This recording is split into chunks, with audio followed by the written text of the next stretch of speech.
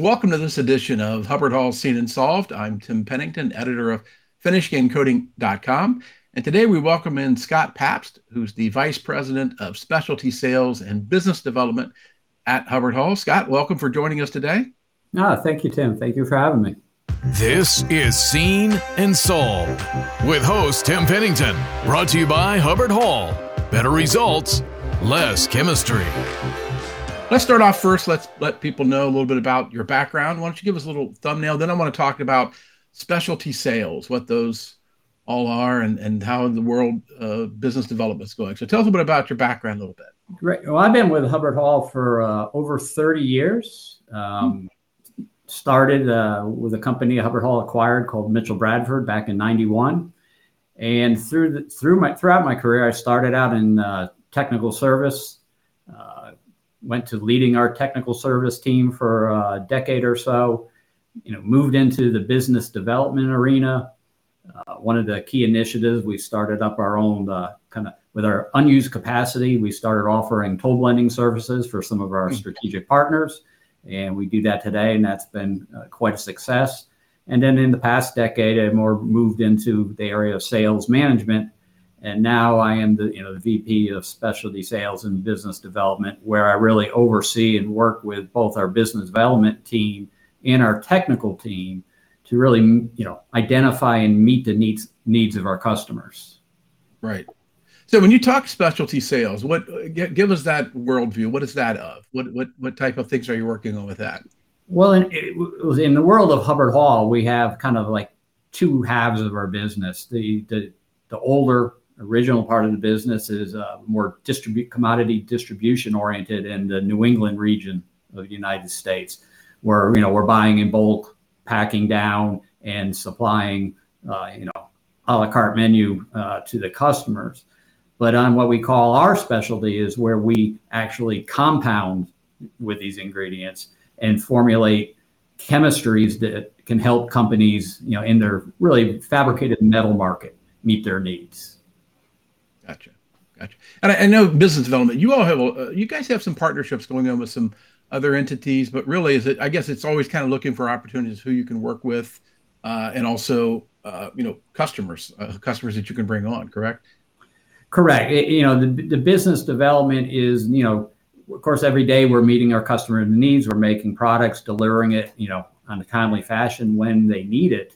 But part of the business development is getting out into the marketplace, trying to identify needs that aren't being met or being underserved, and then bringing it back to the team and seeing how can we, develop something to meet those unfulfilled needs. Right. Talking about getting products to customers, let's talk a little bit about supply chain, and not specifically what you all are doing, but I'm sure you're talking to a lot of other people in industries and manufacturing. This was a very big hit for everybody in supply chain. I mean, and we'll get to that a little bit because you all weren't really impacted as much as others. You seem to forecast that, but let's talk in general about supply chain. What are you hearing as far as when things may get back to normal, or are they going to get a little bit worse? What do you think? Well, I guess, reading the tea leaves, reading all the people, the blogs, and listening to, the other people that know a little more than I do. But what I'm seeing, feeling, and the reality of, it's a world marketplace.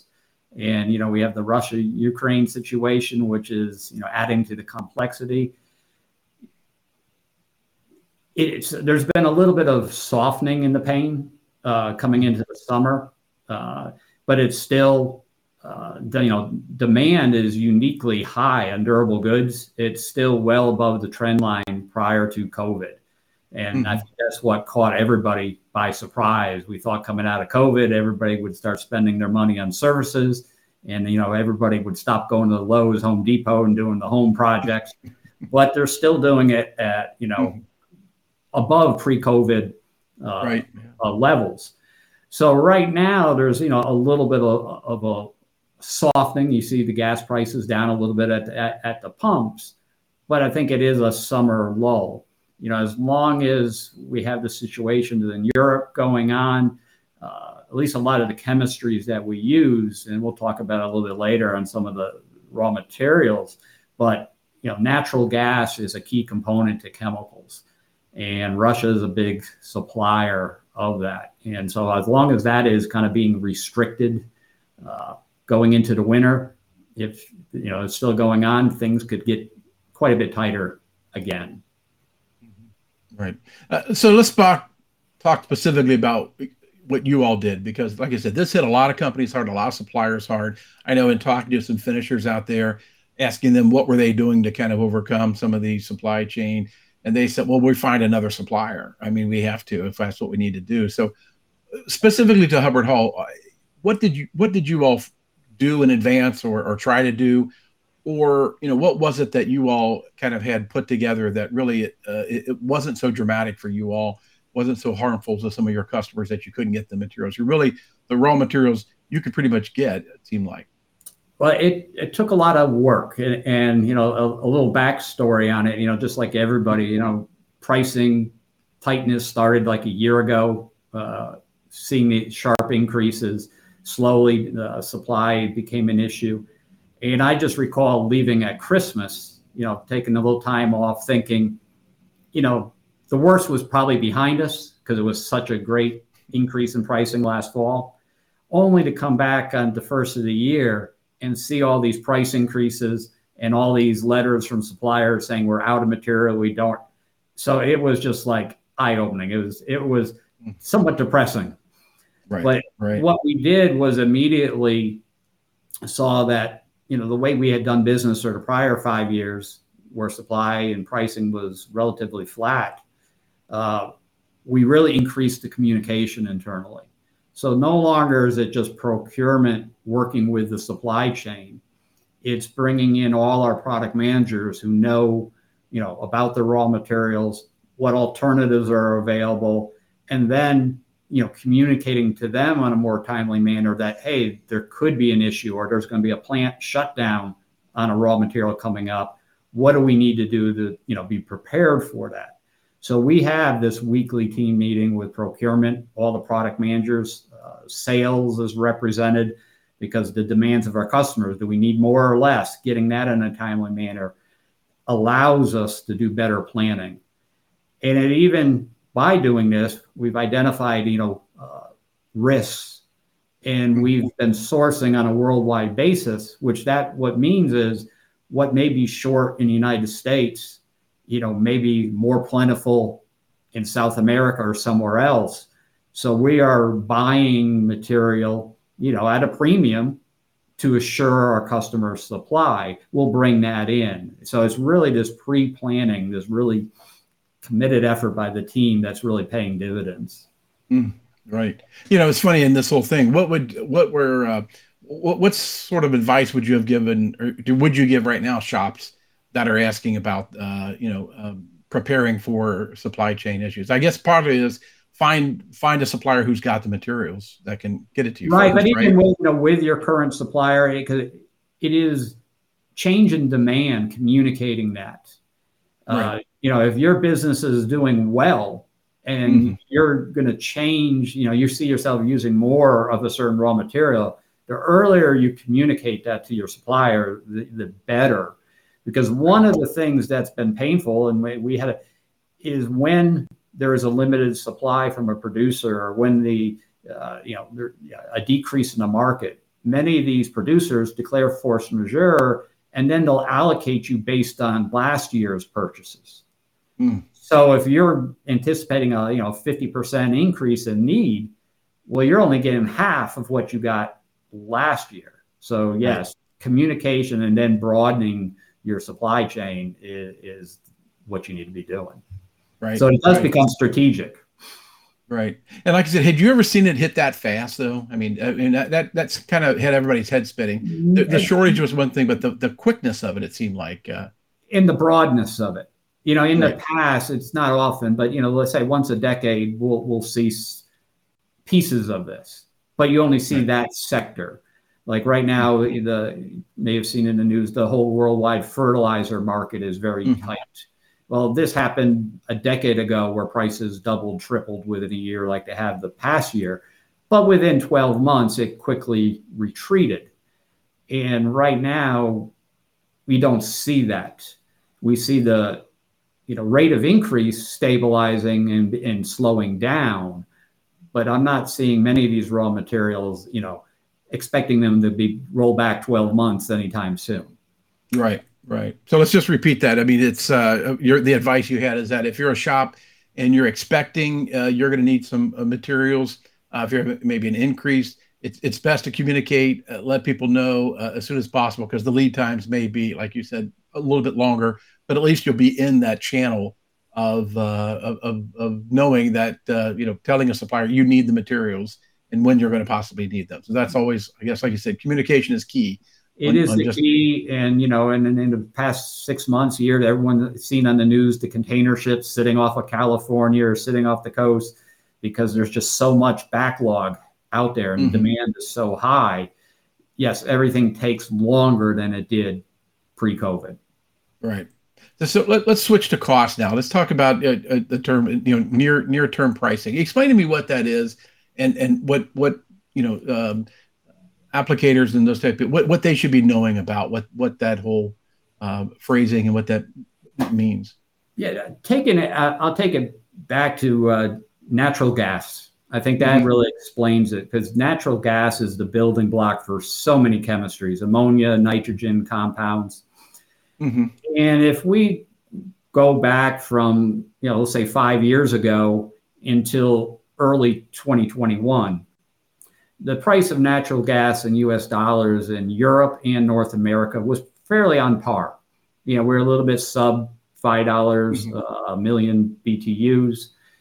And then, last summer, things started spiking in Europe. Cost later in the year went up here in North America, where, natural gas right now, we're at, I think just yesterday, about $9.46 per million BTUs. But in Europe, we're over $30. Wow. So again, pre-COVID, we were on par. But what that's doing is that, again, is the building block for ammonia, which is the building block for other chemistries. Well, because of the price being that high, the European ammonia plants can't compete with a North America producer of chemicals that's based off ammonia. So they have a choice: either produce and lose money or shut down. Well, they're idling these plants. Right. So it's not because demand isn't there, they're idling. They just can't compete on price.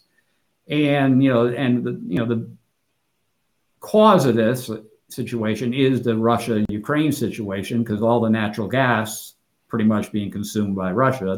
Europe, majority is coming from Russia. So, that we can't control, but that is, leading to increased ammonia prices, which then increase your nitrogen, your fertilizer prices, which is a lot of the base stocks for what we are compounding finished goods with. Right. And so how does that affect end users, applicators? I mean, is it, in terms of, like I said, the near term pricing, how does it affect them, or what should they be knowing? Well, they need to know it is a broad market. It's not just a producer trying to fatten their margin or, their chemical supplier. It is a supply-based situation. So that, they do need to change, their budgets. It's costing more, and I know it is costing pain. I've talked to some customers. I do spend a lot of time, more than ever, trying to educate them and give them the information so they could predict the effect on their goods that they're manufacturing. But in some of them, in some of the automotive industries, it's hard for them to get their customers to pay more, and they're always being squeezed. Yet these costs are real, and so it's, having the information to educate, I think, is important for our customers to go to their customer, because they do need to get more for their goods.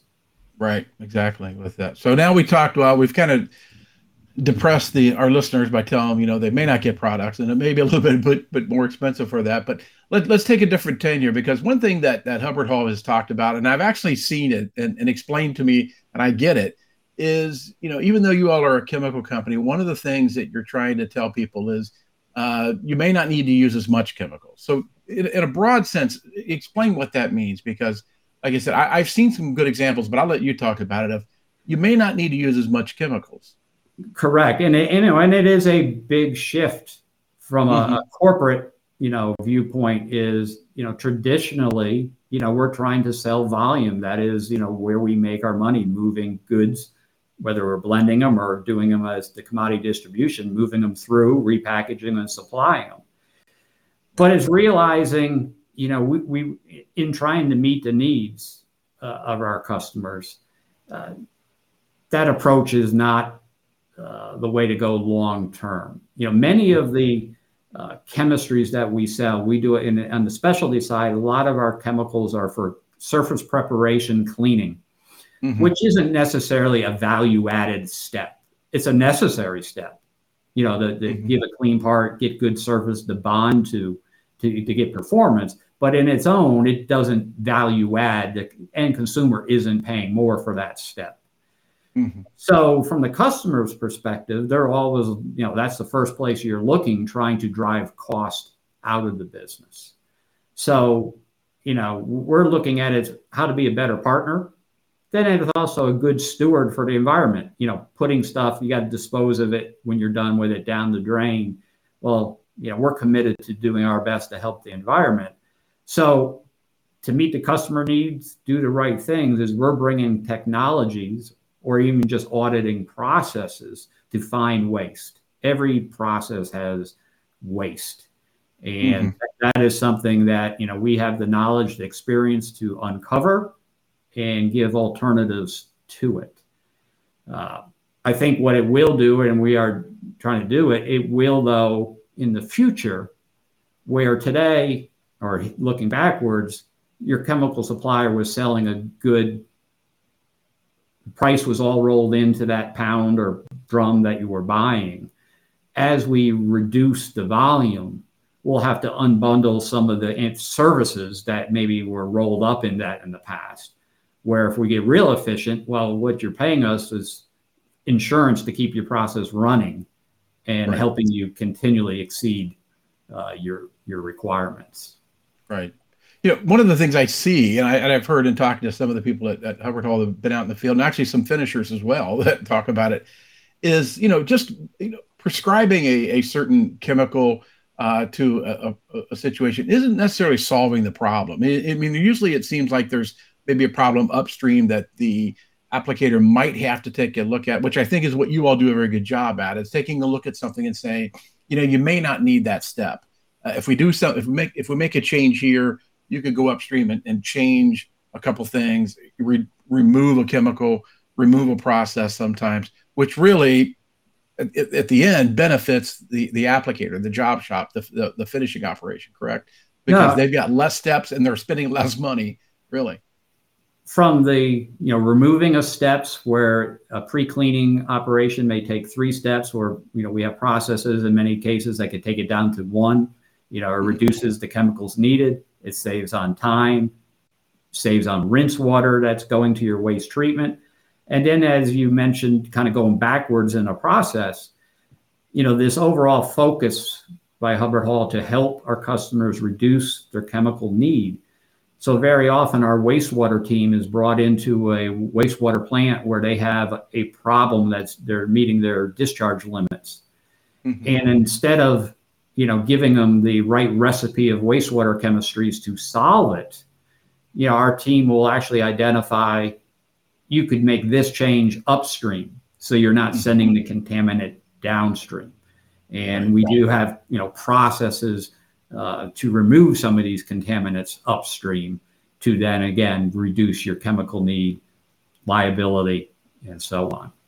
Right. It seems like it's more of a holistic look at how a system is in place. And a lot of it, some of them I'm sure have been there for 10 years, 15 years, 20 years, nothing's changed, right? And they've been doing it the same way. And it's, I know a lot of the people are averse to change, but really getting a new set of eyes on it, like I said, someone from your technical team that can come in and kind of do the audit, right? And look at from beginning to end and see where savings can be made, where efficiencies can be improved. It seems like that should be the key of where a lot of shops should be and investing their time, right, with suppliers such as yourself. And that's also an answer to the question you asked me a little earlier on what can we be doing to help control costs or pricing. Mm-hmm. You said a great example there, how nothing appears to be broke. We're doing it the same way we've done it for 15 years and everything's working fine. But inviting a supplier in, to audit and look for inefficiencies. Things have changed, like where I mentioned we could eliminate steps and drive cost out. That's a kind of a freebie to reach out to Hubbard Hall and let us come in and see if there is something there we could do for you. And then there's, I'll share with you 2 initiatives that we've been really over the past 12 months that kind of been demonstrating this. We have a Aquease Infinity process, which uses sintered stainless steel membranes to filter out oils out of aqueous cleaners. Mm-hmm. And this technology, partnering it with the right chemistry, we're able to recover over 90% of the cleaner when they would typically dump it to waste treatment. And it allows you to run your concentration in the bath at a lower concentration to give you the effective level of cleanliness you need. And overall, the customer could achieve 50% reduction in chemical use. Mm-hmm. So you go back to a tight supply chain. Well, you lower your risk if you don't need as much material day to day. And you could use technology to help extend it. And for that theme, we've also done in the past year, on the cleaning side of the business, we also supply both aqueous and solvent cleaning chemistries. And that is a unique, not most competitors, either one or other. Hubbard Hall, has the expertise to bring whatever you need to your business. But this past year, late last fall, one of the largest trichloroethylene producers shut down their facility, essentially taking 50% out of the market. So it put a significant tightness. But what we were able to do is some accounts able to train them on how to analyze their baths, how to stabilize their baths, so it lasts longer. It doesn't have to be dumped, so you don't need the same supply that you've used in the past. So we do teach and give our customers ways to, again, extend both aqueous and solvent cleaning to, minimize that supply chain risk. Right. Yeah. It's funny because I've worked on a few stories lately about where you all had done that, where people were dumping very frequently. And I know it's a huge operation to shut things down, either bring people in on weekends, do the dumping and bring it back in and get the lines where, they could get 4 and 5 times the lifespan of it by not having to dump and make those changes. And again, like you said, it doesn't seem like it's internally that they're figuring this out. It seems like when you put a fresh set of eyes on a problem or a process, somebody from the outside, like I said, someone from you all's team, audit team, I think it immediately gives back great dividends because they see things, right? They see things that could probably help that owner operator probably would not have been aware of. And I think that's the key to a lot of that, where they do save money, they do save time, and certainly their efficiencies go up tremendously. Well, Tim, it's what a lot of customers don't realize or don't think about. They're thinking about the actual purchase of the chemical, let's say, but what is the total cost of the process? Mm-hmm. So you think in the current supply situation, if you don't have the material need on the floor and you have to shut down that process, how many people are you paying for either to sit there or go home? It could be many multiples of the spend of the chemistry. So, it's a good insurance policy to look at this, but then also, just productivity. So again, it's not chemical spend or usage. We've gone into some customers in the past year because demand in the market is up. And they would just say, if I could only had another line, I could print money, by able to take in more work. But you find that maybe a line is down periodically for a couple of days for maintenance. Well, if we could eliminate that cause for maintenance, now you could go out and take in more work on the same piece of equipment you have, and bottom line will benefit from it. So that's another type of conversation that we'll have through a process audit. Right. How long do those usually last? I mean, it seems like you have a team that kind of goes in and a couple of people look at things, and then you probably go back and do some things. But in most cases, it may be just a morning of observing and walking through and talking and then coming back, because a lot of it can be done. You need to see the process, but depending on the complexity, a lot of it could also through discovery, just talking about the needs and why you do things. So there's cascading conversations that go with it, that uncover where the best payback is. Gotcha.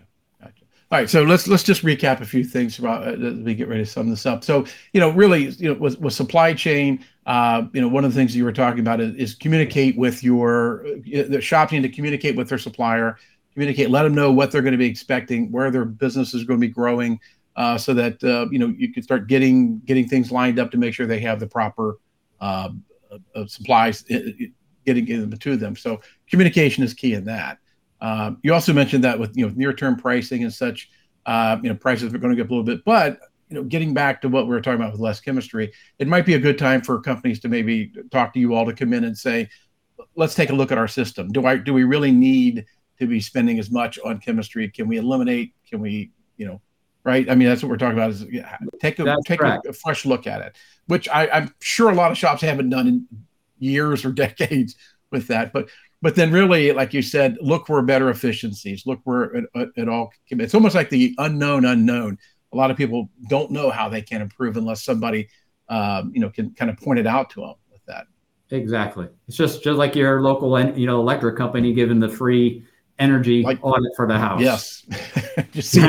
It's painful, but at that point, it's also pretty much going to save you some money somewhere. And then besides savings, it's going to make you more efficient. And especially with shops having a tough time hiring people, getting people to stick around. If you can't hire that second shift, then you better optimize what you're doing on the first shift, right? You better get it all down with that. So, well, great. Well, listen, this has been a lot of great information. And like I said, people can, who want to maybe possibly talk to you about doing an audit or looking at their chemistry use, you can go to hubbardhall.com and visit you all. But Scott, thanks for taking the time to talk with us, and we will do this again, I'm sure. Thank you, Tim. Have a great day. Thanks. Seen and Solved is brought to you by Hubbard Hall.